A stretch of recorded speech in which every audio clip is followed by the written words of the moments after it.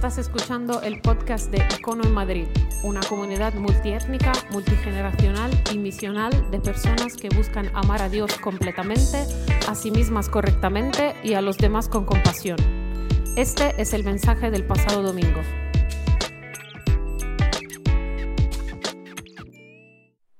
Este quizás es uno de los pasajes más difíciles. Es uno de esos pasajes que cuando tienes que hablar sobre ciertas cosas quieres saltar. Porque lo que vamos a ver hoy es quizás uno de los pasajes más largos y es uno de los pasajes más difíciles de explicar de qué está hablando Jesús. ¿Sabes por qué? Porque pasa exactamente lo que acabo de describir. Es la conversación que tiene Jesús con las personas que le siguen y con los líderes religiosos de su tiempo. Se enfrascan en este juego de palabras y tú dijiste, ¿y qué es lo que quieres decir? Pero no tengo ni idea de lo que estás hablando y es que no sé qué está pasando. Y precisamente pasa eso, y pasa esa confusión. Pasa esos momentos tensos que al final explota. ¿Okay? Así que va a ser una conversación complicada y una conversación en la que voy a tratar de correr y quizás van a quedar muchas cosas en el aire porque es una conversación tremendamente larga y ni siquiera vamos a poder pararnos en todo, pero quiero pararnos en las partes más importantes que creo. Así que vamos a ir a ese pasaje, Juan capítulo 6, y lo que va a pasar, y ya nos voy a llevar al final, hace 2 semanas estábamos hablando y fuimos a un momento en la vida de Jesús en donde todo está yendo genial. A Jesús lo siguen miles de personas. ¿Alguna vez he pensado en eso? Que Jesús no era simplemente una persona que estaba en una esquina por ahí perdida diciendo cosas increíbles y qué bonito es y qué bonito es todo, sino que a Jesús lo siguieron miles de personas y en un momento de su historia, ¡boom!, de repente Juan nos dice esto. En Juan capítulo 6, el versículo 66 dice, y desde entonces muchos de sus discípulos, aprendices, y esta palabra aquí quizás es general, pero recuerda esto siempre, a Jesús lo seguían 3 clases de personas. Los primeros son los 12 apóstoles, los conoces, todo el mundo conoce a los 12 apóstoles, ¿ok? Luego tenemos a los discípulos y luego tenemos a la multitud. Son 3 círculos distintos de personas que siguen a Jesús, ¿ok? Y es posible que aquí incluso no se refiere solo a la multitud que está afuera, se refiere a personas que ya estaban un poco más comprometidas con Jesús, quizás como muchos de los que estamos aquí. Quizás no eres de los 12, esos íntimos que están ahí con Jesús, pero sí eres de los discípulos, de los aprendices, es lo que significa discípulo. Desde entonces muchos de sus discípulos volvieron atrás y ya no andaban con él. Pues puedes imaginarte ese momento.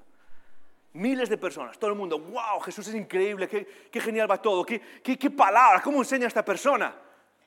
Como dice en Mateo capítulo 7, cuando terminó de hablar en el Sermón del Monte, y enseñaba como quien tiene autoridad. Y qué increíble, y qué milagros hace. Y de repente llega este momento donde, ¡boom!, y lo que hemos visto hace 2 semanas es la primera parte de qué es lo que hizo que la gente llegase a este punto. Y es Jesús dando el paso para decir algo que no simplemente es bonito, ama a tu prójimo, no juzgues a los demás, sino es el momento en el que Jesús da el paso, en el que dice y revela su identidad que toca nuestra fibra sensible acerca de nosotros mismos. Es el momento en el que Jesús revela algo que demanda algo. ¿Estás conmigo? ¿Sí? Es el momento en el que Jesús pasa de ser simplemente un buen maestro y alguien que dice palabras bonitas a hacer algo que demanda algo de aquellos que están escuchando. Y eso nos cuesta a todos. Eso nos cuesta. De hecho, quizás una de las cosas que más te cuesta a ti hoy es simplemente eso. Quizás estás ahí y estás diciendo, yo paso de Jesús, yo paso de Dios, no quiero tener nada que ver con eso. He escuchado a un montón de gente decir, empezamos a hablar de Jesús y luego, no, yo no quiero tener nada que ver con eso. Y es porque en el fondo todo el mundo intuye. En el momento en el que escucho de verdad lo que está diciendo, demanda algo de mí. Y eso es lo que de verdad nos cuesta. Eso es lo que de verdad nos duele. Y hay 2 cosas que hizo Jesús. Hay 2 cosas que dijo Jesús con las que tú y yo tenemos que lidiar, con las que lidiaron las primeras personas que lo escucharon. La primera es Jesús dijo que Él era Dios encarnado. Y eso es lo que hizo en la alimentación de los 5.000. ¿Os acordáis? Hace 2 semanas hablamos de eso. Jesús dijo que Él era Dios encarnado. No hay duda en eso. De hecho, en unas semanas vamos a volver a simplemente responder a la pregunta ¿cómo dijo Jesús que era Dios? Pero una de esas formas fue simplemente en la alimentación de los 5.000, en el milagro. La otra cosa es lo que vamos a ver hoy. Jesús dijo algo que sinceramente no tiene sentido. ¿Alguna vez hablo para los que somos cristianos, alguna vez has sentido eso acerca de Jesús? No tiene ningún sentido esto. ¿Alguna vez has leído la Biblia? ¿Alguna vez has abierto este libro? Alguno dice, ¿qué es la Biblia? No, okay. ¿Alguna vez has abierto este libro y has sentido, no entiendo qué está pasando aquí? Hoy es uno de esos momentos. Hoy es una de esas conversaciones. De hecho, Jesús dijo cosas que son más o menos transculturales. Es decir, cosas que funcionan en la cultura en la que habló, una cultura judía, rural, antigua, que aún no había pasado por la reforma, por el desarrollo industrial o por el desarrollo científico. Y hay cosas que se traducen perfectamente, pero hay otras cosas que no, que son tremendamente de aquel tiempo y que a veces nos cuesta en la mentalidad moderna. Y quizás es una de las cosas que te cuestan acerca de Jesús. Pero es precisamente lo que vamos a ver hoy. De hecho, sobre todo esto es para aquellos que aún no sois seguidores de Jesús, ¿ok? Yo sé que todos tenemos nuestras razones para no seguir a Jesús. Y créeme, las respeto, porque estoy ahí. Porque a veces, 2 o 3 veces por semana tengo las mismas dudas que tú. Las tengo, ¿ok? Constantemente. Y entiendo esas dudas y entiendo por qué no sigues a Jesús.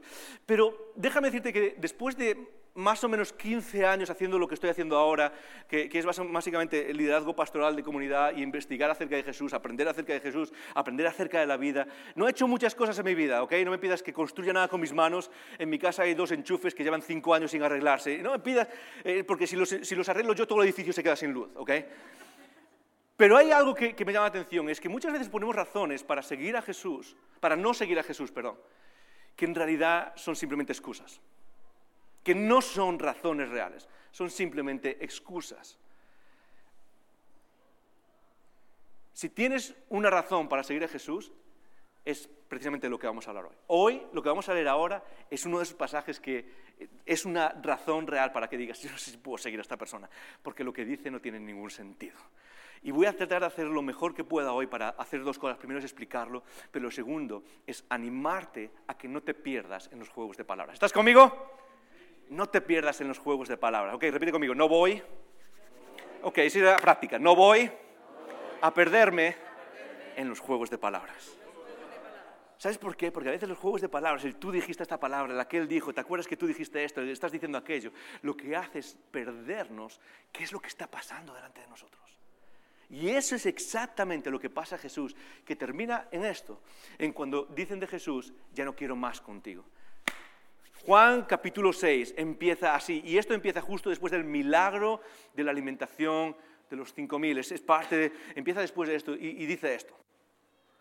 Y hallándose al otro lado del mar dijeron, ok, paréntesis, Jesús estaba a un lado del lago de Genesaret, está a un lado, hace el milagro, y esa misma noche, después de hacer del milagro, le dice a los discípulos, hey, iros al otro lado, aquí quieren hacerme rey, van a forzarme a que sea su líder, y no he venido para eso, ese no es el momento. Así que Jesús le dice a sus 12, a los cercanos, a los que están cerca de él, pasaros al otro lado, iros en la barca, y yo voy después. Jesús ora toda la noche, y hace este pequeño milagro, que pasa desapercibido casi, que es Jesús los alcanza a mitad del lago caminando sobre el mar. ¿Os acordáis de ese milagro, verdad? Jesús camina sobre el mar y los alcanza ahí, y cuando llegan al día siguiente al otro lado, es aquí donde nos encontramos. Y hallándole al otro lado del mar le dijeron, Rabí, son otras personas, ¿ok? Otros de estos seguidores, de los miles que siguen a Jesús. Dice, ¿cuándo llegaste acá? ¿Cómo hiciste? Hace 2 días estabas allí haciendo esto. ¿Cómo llegaste acá? En aquel tiempo todos los viajes llevaban bastante tiempo. Entonces, ¿qué es lo que estás haciendo aquí? Y sigue diciendo, respondió Jesús y les dijo, ahora voy a hacer un paréntesis aquí, Jesús siempre tiene, voy a decir algo que puede sonar hereje, ofensivo, Jesús tiene esta manía de siempre responder la pregunta para ir más allá de lo que de verdad estás preguntando.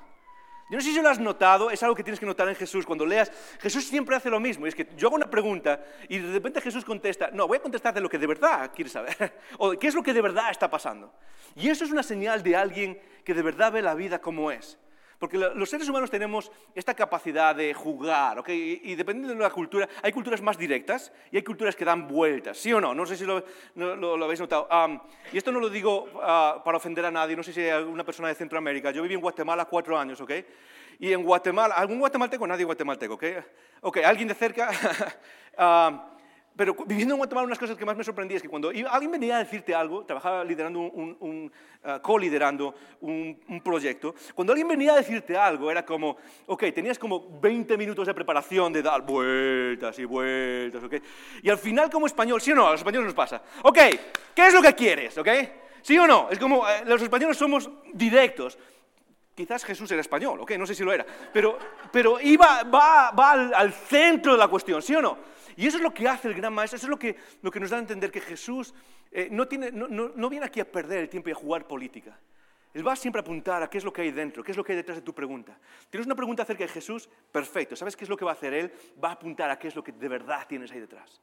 Y eso es lo que está haciendo. ¡Hey, Jesús, ¿cómo llegaste aquí? Ok, lo que hay detrás, voy a responder. Respondió Jesús y les dijo, de cierto os digo que me buscáis.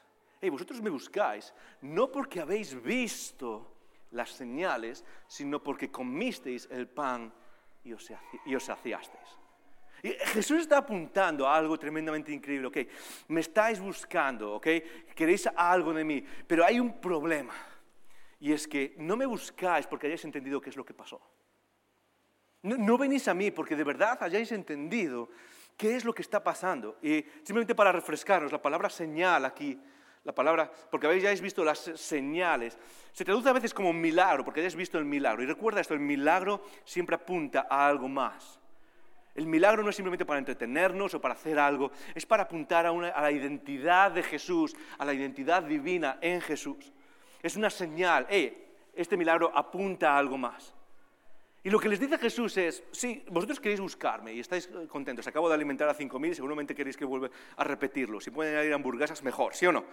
Pero la idea de Jesús es, ¿sabéis qué? Me buscáis, pero no porque hayáis entendido qué es lo que está pasando. Me buscáis, pero no porque me conocéis, porque hayáis descubierto. Y yo creo que eso es algo que nos pasa a nosotros constantemente.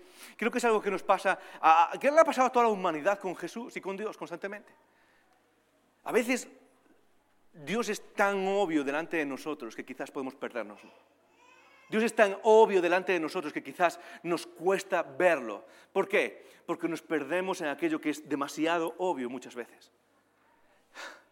Jesús dice, hay un problema, y es que si quieres descubrirme tienes que mirar más allá. Tienes que aprender a mirar más allá de lo que está presente aquí.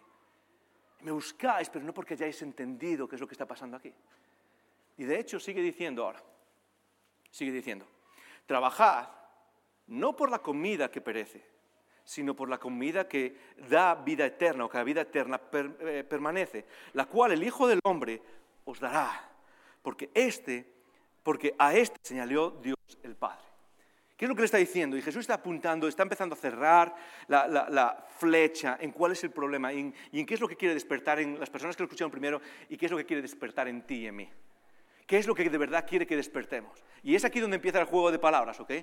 Jesús está diciendo, vosotros venís aquí y me seguís y dais toda la vuelta y hacéis miles de cosas por cosas que al final no duran, cosas que al final no son eternas. Y es lo mismo que hacemos constantemente, cosas que no son eternas pero a las que añadimos vida. Hey, el siguiente proyecto, la siguiente carrera, hey, voy a hacer esto o aquello, o el siguiente coche, o el siguiente viaje. Y añadimos valor a cosas que son buenas y necesitamos, igual que era el pan para ellos. Jesús les acaba de dar pan para comer, en una cultura donde uno no sabía de dónde iba a venir el siguiente plato de comida. Y Jesús les acaba de dar eso y es como, genial, es bueno, genial, lo necesitamos todo. Claro que sí que necesitas saber de dónde va, qué es lo que vas a comer, y Dios cuida de eso. Pero Jesús está diciendo, si vas a poner tu esfuerzo en algo, ¿en qué tienes que ponerlo? No es simplemente en lo aparente de Dios. Y eso lo hacemos constantemente y quizás te pasa a ti, incluso como seguidor de Jesús. Ya eres seguidor de Jesús desde hace mucho tiempo y sigues perdiéndote la misma apariencia. Y es a ver qué me va a dar Dios, a ver qué me va a dar Dios, a ver qué es lo que puedo recibir de Él. ¿Y por qué Dios aún no me ha dado esto? ¿Y por qué Dios aún no me ha dado aquello? Y añadimos vida a cosas que nunca fueron diseñadas para darnos vida. Son útiles, genial. Son importantes, genial. Nos hace sentir bien. Hey, genial, no pasa nada. Dios creó el café y el azúcar. Tómate un buen café con azúcar y disfrútalo. Pero el problema es que añadimos vida eterna. Y tú sabes perfectamente conmigo que al final ninguna de esas cosas da vida eterna. Y no me refiero simplemente a la vida eterna de cuando nos vayamos a morir. Me refiero a la calidad de vida. La mayoría de nosotros aquí, incluso a los que nos va mal, tenemos vidas increíbles. La mayoría de los que estamos aquí. Yo sé que no quiero que esto suene a disminuir el dolor que a lo mejor estás pasando por pasar un momento difícil económicamente, ¿ok? Quizás estás aquí y estás pasando un momento difícil y lo entendemos y estamos aquí para caminar juntos en medio de esos problemas. Pero la gran mayoría de los que estamos aquí, incluso en los momentos difíciles, tenemos vidas increíbles. ¿Y sabes qué es lo que pasa? La paradoja es que tenemos vidas increíbles comparado con la mayoría de la humanidad, pero nuestras vidas, nuestra satisfacción de vida es mínima en el mundo moderno. ¿Puedes entender esa paradoja? ¿Puedes entender la paradoja de que tenemos coches, viajes, casas, sabemos de dónde van a venir las próximas 365 platos de comida? Sabemos qué va a pasar con nuestra vida, tenemos seguridad en muchas cosas, vivimos genial. Y aún así el sentido de complexión de nuestra vida, el sentido de sentir una vida completa y satisfecha y donde no tengamos que estar constantemente buscando lo siguiente, es mínimo hoy en día, mínimo. Y ¿sabes qué es el drama? ¿Sabes cuál es el mayor drama de todo eso? Que ni siquiera nos preguntamos por qué. Algunos seguimos simplemente, es como un ratón en un círculo. ¿Sabes el ratón que corre en el círculo que está dando vueltas y no avanza? Algunos hacemos eso toda nuestra vida. Hacemos lo mismo, venga, seguimos adelante. No estás llegando a ningún sitio, pero voy a correr más rápido. Pero tu vida sigue igual de vacía, pues voy a seguir corriendo más. ¿Ok? Y lo único que hacemos es, ¿cuál es tu gran proyecto de vida? Comprar una rueda más grande. Pero sigue sin ir a ningún sitio. Y Jesús lo que trata de decir es, ¿sabes qué? Entiendo que vengas aquí, me estás preguntando cómo llegué y seguramente todo eso implica todo lo demás. ¿Quieres que vuelva a hacer el milagro? ¿Quieres que vuelva a darte pan? ¿Quieres que volvamos a cuidar? ¿Quieres que nos libre de los romanos? ¿Quieres que saque el imperialismo? ¿Y quieres que nos haga libres y que volvamos a tener pan y que volvamos a tener comida y que volvamos a tener ovejas? Y Jesús dice, todo eso es importante, no me malentiendas. Pero ¿a qué estás dedicando tu esfuerzo de vida? ¿A qué estás dedicando tu esfuerzo? Y ahora hay dos palabras aquí. Jesús dice, trabajad, no por la comida tal, y luego dice, pero trabajad, ¿por qué? Por la comida eterna que el Hijo del Hombre os dará. Os dará. Y hay una paradoja aquí porque esto, ¿sabes qué? ¿Alguna vez habéis visto el test de... Lo voy a pronunciar, pero va a ser alguno se va a reír de mí y del resto de el test de Rorschach, o cómo se llama el tío este de las manchas, de los papeles. ¿Habéis visto el test ese de las manchas que dice más de ti? O sea, la mancha no significa nada, pero lo que ves en la mancha habla de ti, ¿sí? No sé ni cómo se pronuncia ese nombre, ¿ok? Debe ser sueco o alemán o algo por ahí. ¿Alguna vez habéis visto eso? Lo que está pasando aquí es precisamente eso. Hay un test en el que, el test este famoso del que estoy hablando, son unas manchas, simplemente una serie de manchas, que el psicólogo te las presenta y tú dices, y te pregunta, ¿qué es lo que ves aquí? Y lo que respondes habla de ti, no habla de la mancha, porque en la mancha no hay nada, es simplemente tinta, es partida de un papel. Esto es exactamente lo que está pasando aquí. ¿Sabes por qué? Porque las personas que estamos aquí en la sala ahora mismo, que tenemos tendencias legalistas y religiosas, vamos a enfocarnos en esta palabra. Las personas que tendemos a religiosizar nuestra relación con Dios, vamos a enfocarnos en esta palabra. Y ojo, voy a hacer un paréntesis aquí rápido, una nota a pie de página, ¿ok? Dios habla de esto, de nuestro esfuerzo por. De hecho, es lo que está diciendo Jesús aquí. Necesitamos dedicar esfuerzo. ¿A qué estás dedicando tu esfuerzo vital? ¿Qué es lo que estás persiguiendo realmente? Pero de repente Jesús cambia la palabra y hace algo que rompe el ritmo o la dinámica que por siglos ha dominado la humanidad, la dinámica religiosa, y es esto. Es esto. Buscar, trabajar, ¿pero por qué? Por el regalo que Dios nos da. ¿Sabes? Hay personas aquí, no solo que dedicamos nuestro esfuerzo vital y nuestro esfuerzo existencial y nuestro esfuerzo del día a día, de 9 a 5, de lunes a viernes o de lunes a sábado o de lunes a domingo, a buscar y nunca se acaba. Y no solo a buscar por ambición. Muchos de nosotros buscamos por miedo. No estoy hablando simplemente de ambición. Hay personas que buscan por ambición y jamás se satisfacen, pero muchos de nosotros buscamos y no paramos por miedo. Muchos de nosotros destrozamos nuestras familias por el tiempo que pasamos trabajando por miedo a quedarnos sin ese trabajo. Y nos desvivimos y matamos todo lo bueno que hay en nuestra vida, no por ambición quizás, pero por miedo. Y Jesús constantemente va a añadir esta palabra, una y otra vez. Es el regalo de Dios. Todo eso que estás buscando en este mundo, todo lo que estás buscando en este mundo, es precisamente el regalo que Dios te da en Cristo Jesús. ¿Sabes qué? No es un coche nuevo, no es una casa nueva. Y todo eso, voy a volver a repetirlo para que quede bien claro, todo eso son cosas buenas. Son cosas buenas. Quiero mejorar en mi trabajo, quiero ser una persona que produce. ¿Sabes qué? Si eres cristiano deberías ser la persona que más se esfuerza en lo que hace por pasión, no por miedo. y por saber que Dios está construyendo en este mundo algo a través de lo que tú haces, sea lo que sea. Si eres vendedor en Mercadona, sé el mejor. Si eres persona que trabaja con ordenadores, sé el mejor. Si eres profesor, sé el mejor. Si eres abogada, sé la mejor. Dios, por medio de lo que tú y yo hacemos, Dios está creando belleza en este mundo. Y no lo hacemos simplemente por el sueldo a fin de mes o por miedo a quedarnos sin nada. Lo hacemos porque Dios ha puesto belleza en nosotros y sabemos qué es lo que Dios está haciendo a través de lo que haces. Pero, no, todo lo que buscas en esta vida se reduce en ese regalo. Y Jesús lo que va a introducir es precisamente esa paradoja. Hey, todo ese esfuerzo que estás dedicando, tienes que dedicarlo a una cosa. De hecho, sigue diciendo esto en el siguiente versículo, 6:28, sigue diciendo, entonces le dijeron, ¿qué deberíamos hacer para poner en práctica las obras de Dios? ¿Te has fijado en el detalle? Dios está hablando, hey, trabajar por vuestro esfuerzo del día a día, tenéis que hacer este esfuerzo, y Jesús dice, pero hacer el esfuerzo por buscar o por conectar con el regalo de Dios. Dios nos da un regalo, Dios viene y nos da vida, y no solo que cuando la perdemos por medio del pecado, Dios viene y dice, no, pero podemos recuperarla, y podemos encontrar norte otra vez en nuestra vida, y equilibrio, y poder caminar con la vida que Dios promete en Juan 10:10, donde dice, os he venido a daros vida, ¿y qué? Vida en abundancia, vida de verdad. No esta vida que muchos tenemos, que estamos deseando a veces pararnos y bajarnos del carro. Es vida de verdad. ¿Y te has fijado lo que hace la mente religiosa? Ok, se lo pierden. Es como, entonces, ¿qué es lo que vamos a hacer? Yo me imagino a Jesús a veces frustrado con la gente, ¿sí o no? Es como, os lo acabo de decir. Como, ¿te imaginas a Jesús a veces haciendo así? No puede ser. Lo acabo de decir en el versículo anterior. Jesús usaba esta palabra, el versículo anterior, lo acabo de decir. Porque Jesús hablaba en versículos, todos lo sabemos eso, ¿sí? Jesús hablaba en capítulos y versículos. El capítulo siguiente estoy hablando, ¿ok?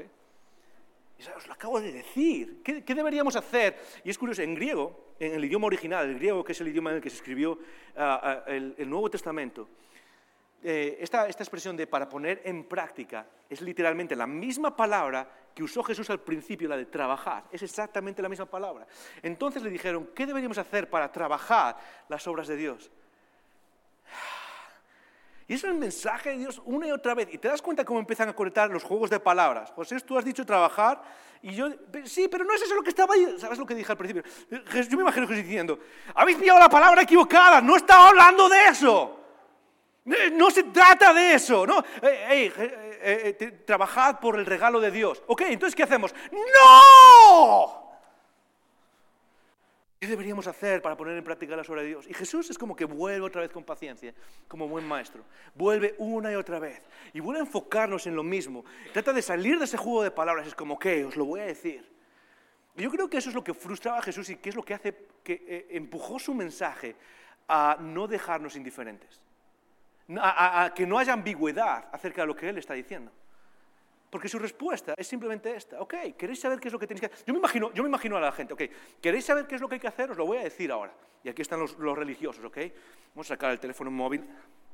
Ok, voy a apuntar a la lista de qué es lo que hay que hacer. Y muchos de nosotros somos así, vivimos así, con Dios. Hey, Dios, ¿qué es lo que tengo que hacer? ¿Qué es lo que tengo que hacer? ¿Cuáles son las normas? Ok, tengo que ir a la iglesia los domingos. Ok, ven a la iglesia los domingos, pero no por una norma. Tengo que hacer esto, tengo que hacer aquello, tengo que hacer todas estas cosas, voy a apuntar. Y Jesús lo que hace, ok, no lo estáis pillando, os estáis perdiendo los juegos de palabras. Que si dije trabajar, que si ahora vosotros tenéis que hacer, y va a seguir así el resto del mensaje, ok. Es juegos de palabras, y os estáis perdiendo, y es como que no lográis pillar de qué está pasando, qué es lo que está pasando aquí. Y es porque vuestra mente está cerrada en la religión. Y recuerda esto, si estás aquí y te cuesta entenderlo, muchas veces porque tu mente, incluso aunque no crees en nada, está encerrada en la religión. Y lo que vino a hacer Jesús no es empezar otra religión, lo que vino a hacer Jesús es precisamente acabar con la religión.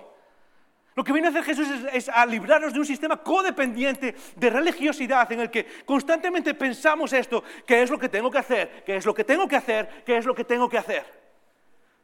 Y así es la historia de nuestra vida.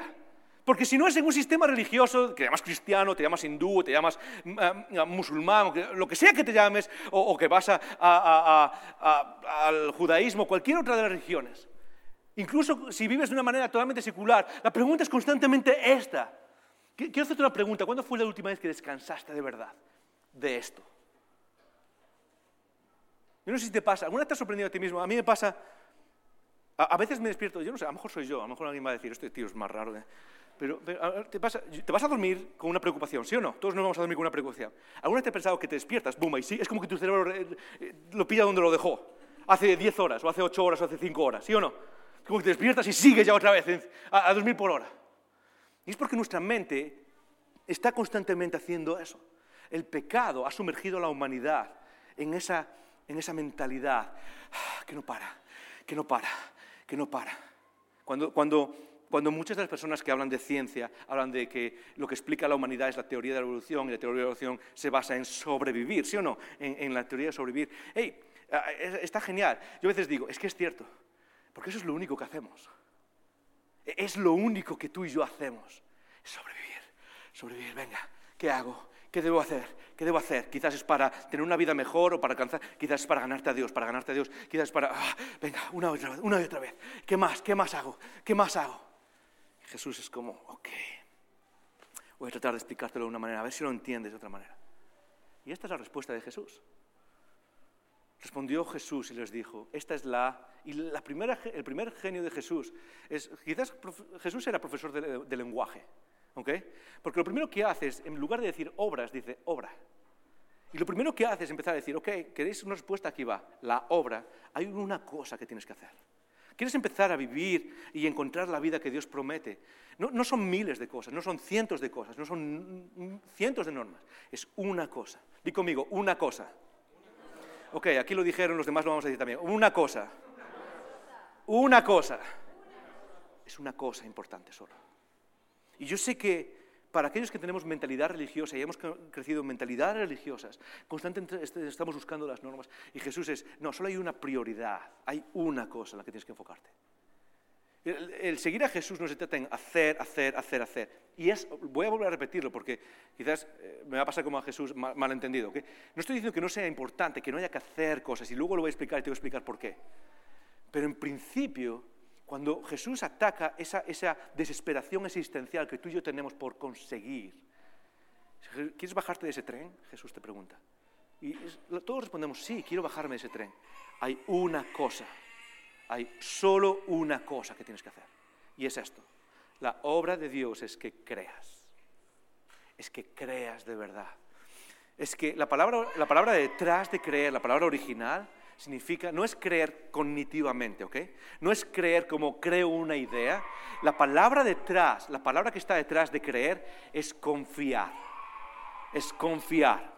¿Qué es lo que Dios quiere de ti?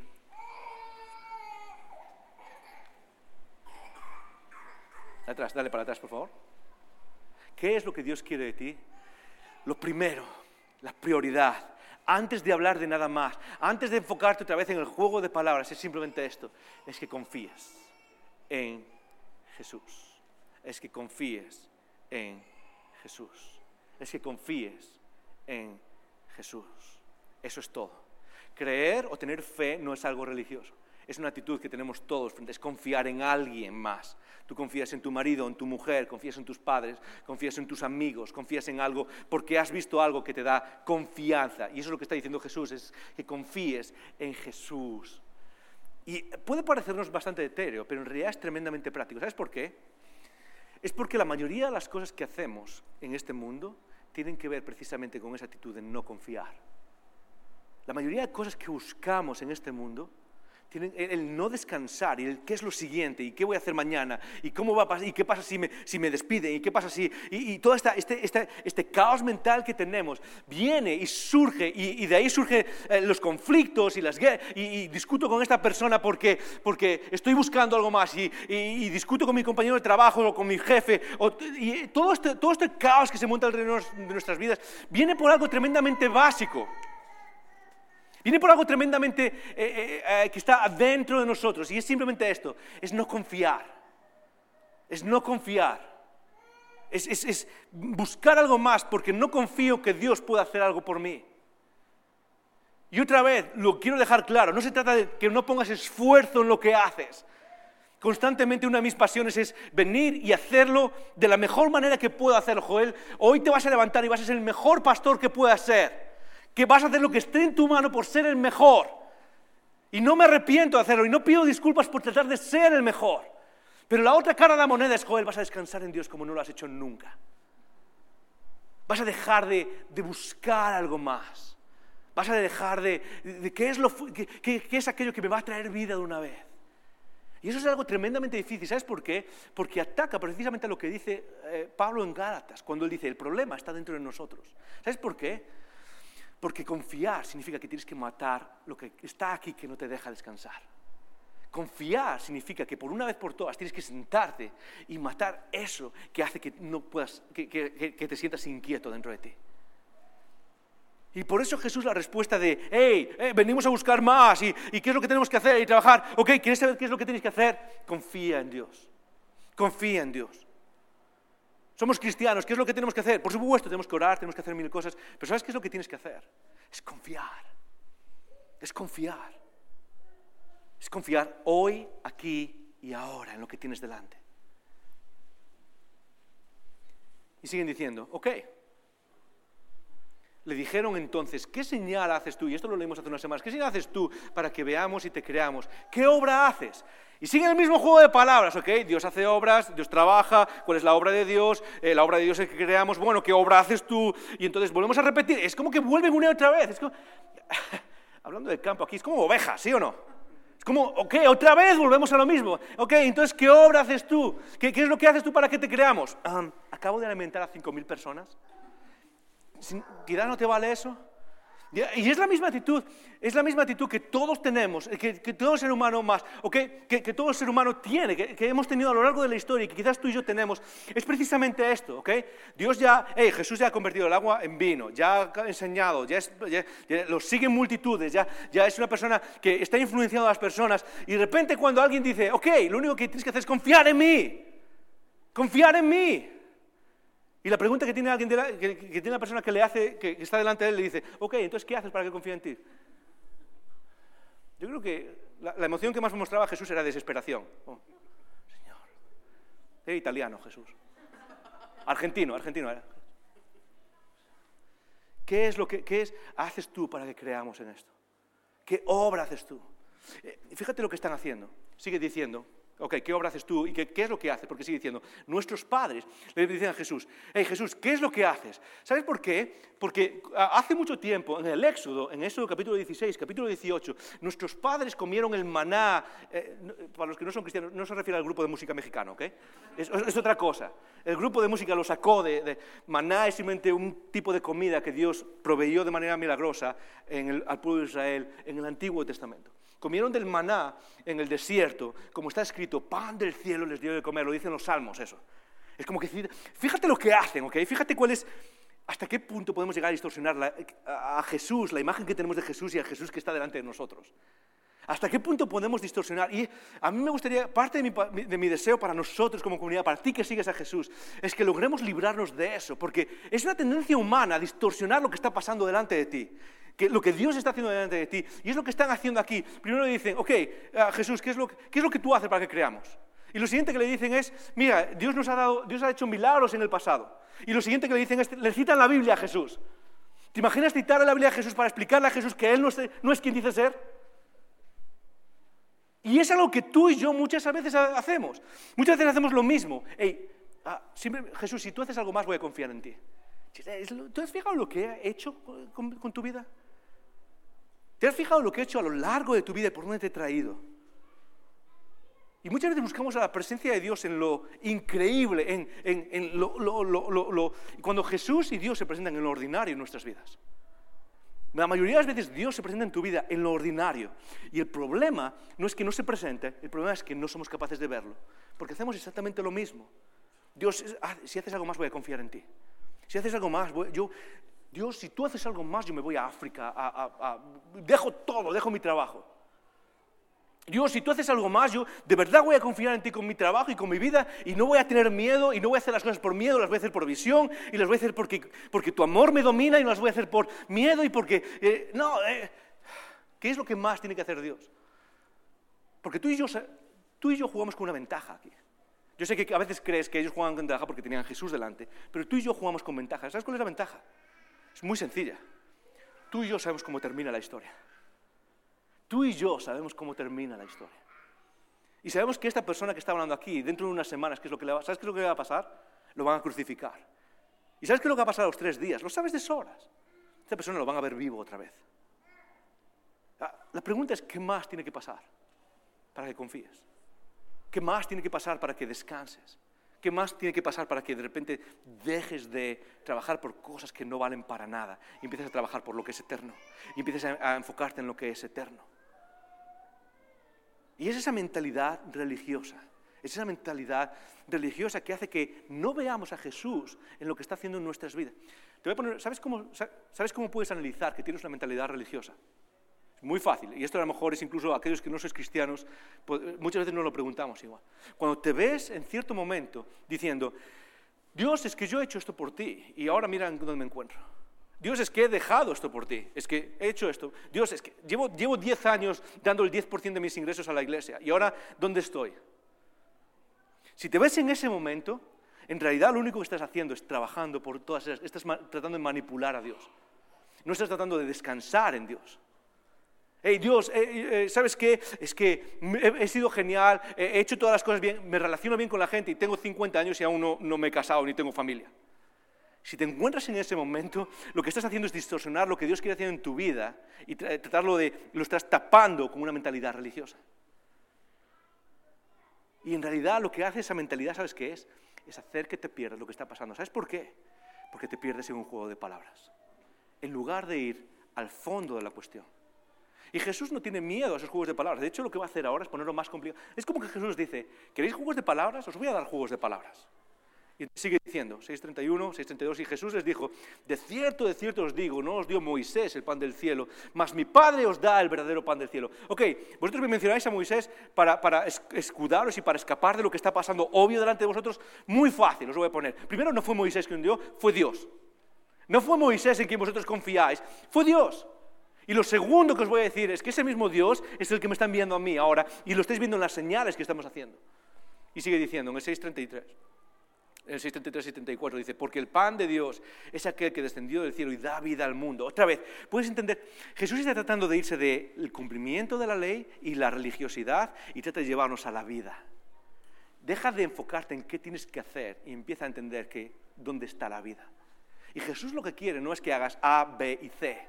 Jesús no quiere que vengas y digas, ok, voy a hacer esto, voy a hacer aquello y voy a hablar de esta manera cristiana. Jesús lo que quiere es que encuentres vida. Jesús lo que quiere es que encuentres aquello que has estado buscando toda tu vida. Y que por un momento en tu vida puedas decir,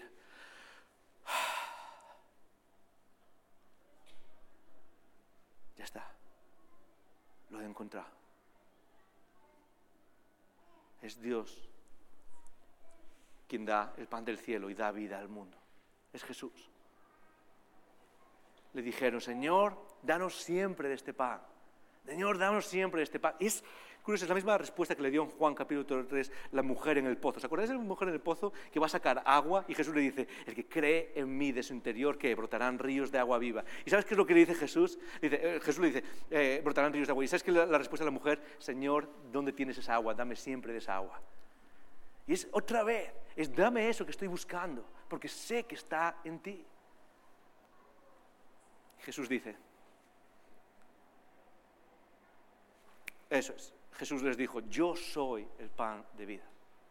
Yo soy el pan de vida. El que a mí viene nunca tendrá hambre, y el que en mí cree no tendrá sed jamás. Todo lo que estás buscando está en Jesús. Todo lo que estás buscando está en Jesús. El que tiene hambre, el que tiene sed, el que no encuentra reposo, el que no encuentra descanso. Cuando estás ahí dices, ok, necesito comer más, y has comido y comido. ¿Alguna vez te has sentido, te ha pasado eso, que comes y comes y comes? A mí me pasa sobre todo entre las 10 y las 12 de la noche, ¿ok? Estoy a punto de irme a cama y de repente es como que desde la cocina me grita el bote de galletas, ¿ok? Y es como, ok, empiezo a comer y es como que no paro y digo, tienes que parar de comer. Y es como, sigo. Y yo lo llamo, ese es el momento de ansiedad del día, ¿ok? Porque muchas veces comemos no porque tengamos hambre, comemos por ansiedad. Y ahí, es como que es donde se nota, ¿ok? Y es comes y no te sacia. Y esa es nuestra vida. Esa es tu vida, es mi vida. Es constantemente lo que nos motiva a hacer lo que hacemos muchas veces. Y Jesús dice, ¿sabes cuál es el problema del pecado? Que te va a llevar a vivir en ese ciclo una y otra vez. Lo que quiero darte es vida. Yo soy, Jesús es el pan de vida. Y lo único que requiere de ti no es que hagas algo, es que descanses en Él. No es que vuelvas a hacer una y otra vez. Y eso es muy importante, vais a ver ahora por qué, ¿ok?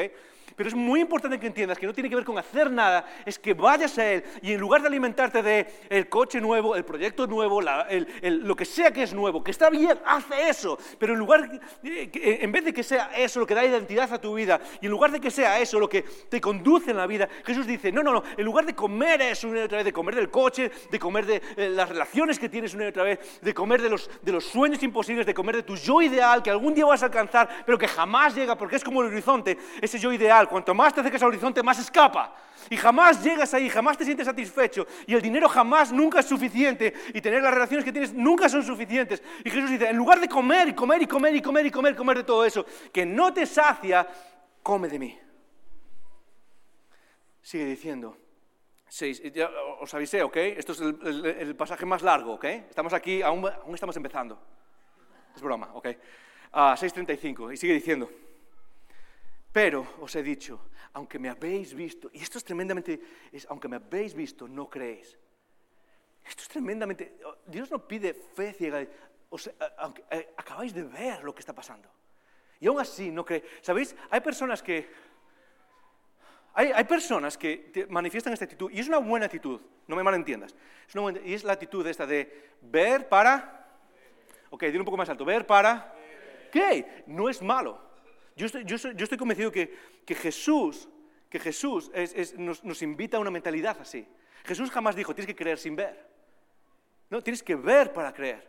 Pero una de las cosas que a veces me quedo pensando, y no es algo que suelo verbalizar mucho, pero es esto, es decir, sí, es una actitud buena, pero ¿sabes cuál es el problema para muchos de nosotros? Es que ver no es siquiera es suficiente. Tú dices, no, voy a ver para creer. Ya, seguramente ni ver es suficiente para ti, ni para mí. Y la demostración está aquí. Jesús dice, aunque lo habéis visto, lo estáis viendo, acabáis de ver lo que ha pasado. Y tú dices, no, si veo a Jesús hacer un milagro, no, la gente lo ha visto y aún así no creen. Y aún así no creemos. Sigue diciendo en el versículo 51, y saltamos a la parte final de su mensaje, ¿ok? Saltamos al final, porque ahora es donde se concentra el problema y donde se concentra la parte del mensaje de Jesús que no tiene ningún sentido. Jesús está yendo con el juego de palabras de los que se están hablando y de repente Jesús se para y llega a esta parte del mensaje en el versículo 51 y dice, yo soy el pan vivo que descendió del cielo. Soy yo. Y la gente empieza a decir, no tengo ni idea de lo que estás diciendo. Si alguno comiere de este pan, vivirá para siempre. Jesús no está hablando de reglas, de religiones, de rituales, está hablando de vida. Está hablando de vida. Siempre. Y el pan que yo daré es mi carne, la cual yo daré por la vida del mundo. Versículo 52 sigue diciendo, entonces los judíos contendían entre sí diciendo, ¿cómo puede este hombre darnos a comer su carne? Otra vez. Es como, perdidos en el juego de palabras. Es como, ¿podéis por favor salir de ahí por un segundo? No, es que tú dijiste comer tu carne. Pero no es eso lo que estamos hablando. Entonces los judíos contendían entre sí diciendo, ¿cómo puede este darnos a comer su sangre? Y Jesús, en lugar de hacerlo más fácil, porque Jesús entiende ahora mismo, ok, me estoy metiendo en un terreno de palabras un poco complicado. Y es cierto, ¿cómo puede estarnos a comer? ¿Qué se supone? ¿Que tenemos que ser caníbales? Como tenemos que comer a esta gente. Por cierto, yo no sé si lo sabéis, pero una de las acusaciones, una de las críticas reales que le hicieron a los primeros cristianos en el primer siglo era que eran caníbales. Y es precisamente por lo que viene ahora. Y es por la práctica que acabamos de tener hace un momento, de beber el vino y de comer el pan, que representan a la sangre de Cristo y el cuerpo de Cristo, ¿ok? Y precisamente porque cuando nos reunimos comemos el cuerpo de Cristo y bebemos la sangre de Cristo, literalmente hay escritos que muestran que una de las críticas que se le hacían a los cristianos es que eran caníbales. La gente va a creer lo que quiera creer, ¿ok? Si alguna vez te critican por tu fe, di, ok, dale adelante, ¿ok? Y es precisamente por lo que va a pasar ahora, es ¿cómo puede darnos a comer su sangre? Y sigue diciendo, Jesús les dijo, de cierto os digo, si no coméis la carne del Hijo del Hombre y bebéis su sangre, no tenéis vida en vosotros. ¿Qué? O sea, yo sé que para nosotros es fácil leer esto, sobre todo los que somos cristianos. ¿Por qué? Porque lo hemos leído tantas veces que sabemos, ok, esto sí, sabemos lo que significa y sabemos que es metafórico y sabemos que tiene cierto es simbólico. Jesús está diciendo, no literalmente, que comamos su sangre. Pero quiero que te pongas un momento en lo que está pasando aquí. Jesús llega, tú imagínate que llego yo aquí y digo, ok, ¿queréis encontrar vida? Sí, pero vosotros estáis yendo por otro lado y estáis jugando este juego de palabras. Os voy a decir que dónde se encuentra vida. Y no es en hacer estas cosas, es en de qué te alimentas constantemente. Es donde está la vida, ¿ok? Y entonces ahora Jesús dice, hey, ¿sabes dónde está la vida? Yo soy la vida, ¿ok? Imagínate que vengo yo aquí y os digo, yo soy la vida. Es de lo que te alimentas, de lo que te da vida, no de las normas. Y de repente es como os digo, por cierto, tenéis que comerme. ¿Nos vemos el próximo domingo? No, Jesús está diciendo algo que no tiene ningún sentido. Pero Jesús está dando el fondo de la cuestión. De hecho, va a empujar hasta hacerlo mucho más grotesco. Sigue diciendo en el 54. El que come mi carne y bebe mi sangre tiene vida eterna. Las palabras que he usado ahora para comer significan literalmente comer en el sentido de sentarte y alimentarte. Pero Jesús es como que les ve la cara y les está diciendo, ¿qué estás diciendo? Y Jesús dice, ¿os parece difícil entender esto? Déjame que te voy a sorprender ahora. La palabra que usa aquí para comer no es simplemente sentarse y comer, es devorar. Es literalmente devorar algo, con ruido. Es como ser agresivo en el acto de comer. No es simplemente comer algo. Es como cuando te sientes al lado de un amigo que sabes que hace ruido cuando come, que come como que no tiene fin la comida, ¿ok? Es como... Y está el pollo ahí y dices tú, ok, deja... Es devorar literalmente. Y Jesús dice, ¿te parece difícil entender? Pero la clave de la vida está precisamente en eso. ¿De qué te estás alimentando? ¿De qué te estás alimentando? Y Jesús no se pierde en el juego de palabras y Él dice, el único lugar donde encuentras vidas es precisamente en si te alimentas de mí. En si te alimentas de mí. Sigue diciendo, porque mi carne es verdadera comida y mi sangre es verdadera bebida. ¿Sabes qué quiere decir eso? Que todo lo demás de lo que te estás alimentando no es verdadera comida. Es algo que lo único que hace es alimentarte para el siguiente deseo. ¿Sabes qué? Es como ir caminando por el desierto y simplemente pretender cruzar el desierto del Sáhara con un botellín de agua a botellín de agua. Okay, este botellín de agua me va a llevar al siguiente botellín de agua y me va a llevar al siguiente botellín de agua. Y Jesús lo que le está diciendo es simplemente, no, párate aquí, hay un oasis. Y deja de pretender cruzar este desierto. Porque la vida está aquí, no en que vayas al siguiente punto para desear lo siguiente. Porque mi carne es verdadera comida y mi sangre es verdadera bebida. El que come mi carne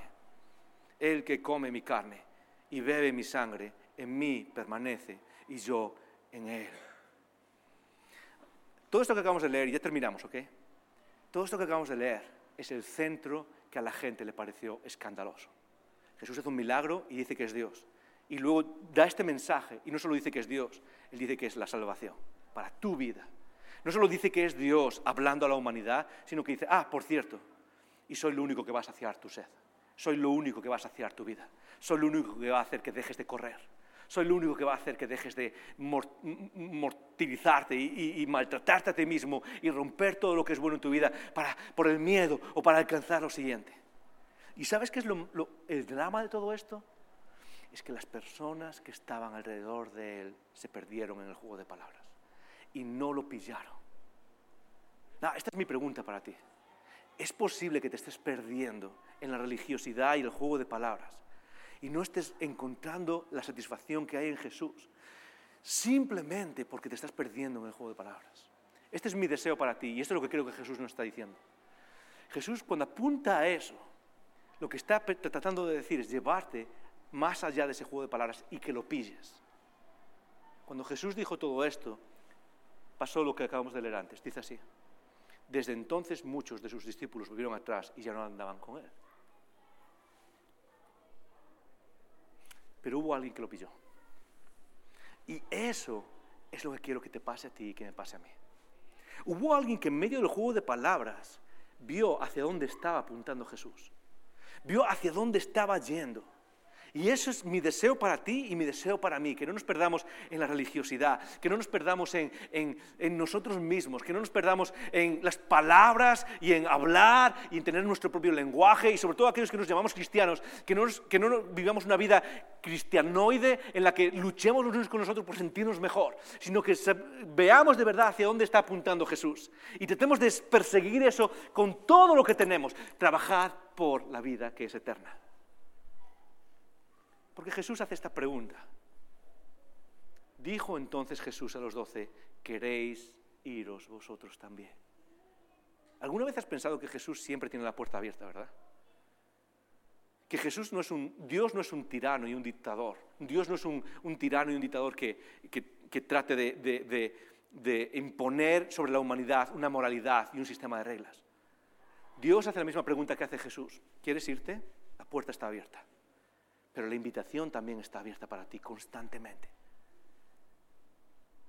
Y de repente, después de hacer esta pregunta, alguien da la respuesta que entiende exactamente de qué va lo que acaba de decir Jesús. Pero antes de ir ahí, quiero decir esto. ¿Hay alguna pregunta? ¿Tenemos alguna pregunta antes de terminar? Hay una pregunta, creo que hay una pregunta. Dani, lanza la pregunta, Anónimo. Me encanta Anónimo porque siempre hace buenas preguntas, Anónimo. Anónimo pregunta, ¿cómo sales de ese que debería hacer constante? ¿Cómo cambiar el chip?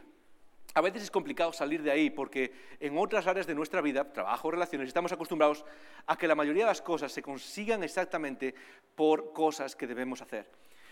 Ok, esta es una buenísima pregunta, es la pregunta del cómo, ok. Por cierto, ¿cómo lleva tilde? Ok, no es, okay. Es broma, ok. Pero ¿cómo lleva tilde? Sobre todo para aquellos que que les cuesta. ¿A cuántos les cuesta ver el cómo sin tilde? ¿A alguien le cuesta? Hay gente que le cuesta, es como, ¡pon la tilde ahí! ¿Ok? ¿Cómo es? Esa es la pregunta del cómo. Y las preguntas del cómo, las preguntas del cómo, hay que tener cuidado con ellas. ¿Sabes por qué? Porque tienden a volver a aquello que quieres evitar. ¿Cómo hago el dejar de hacer? Y ese es el problema. Pero entiendo de dónde viene esta pregunta. Es ¿cómo puedo romper esa rutina de dejar de hacer? Y yo creo que hay un principio, ¿ok? Hay muchas formas de hacerlo. Por ejemplo, una de ellas es empaparse de Jesús, es lo que decía otra vez, es leer a Jesús una y otra vez, leer a Jesús una y otra vez, de tal manera que te empapes y que de manera natural se enraíce en ti. Pero hay otra forma, y es una de las formas que yo utilizo, y es la forma de confiar en una utilidad. ¿Qué quiere decir esto? Es muy fácil, ¿ok?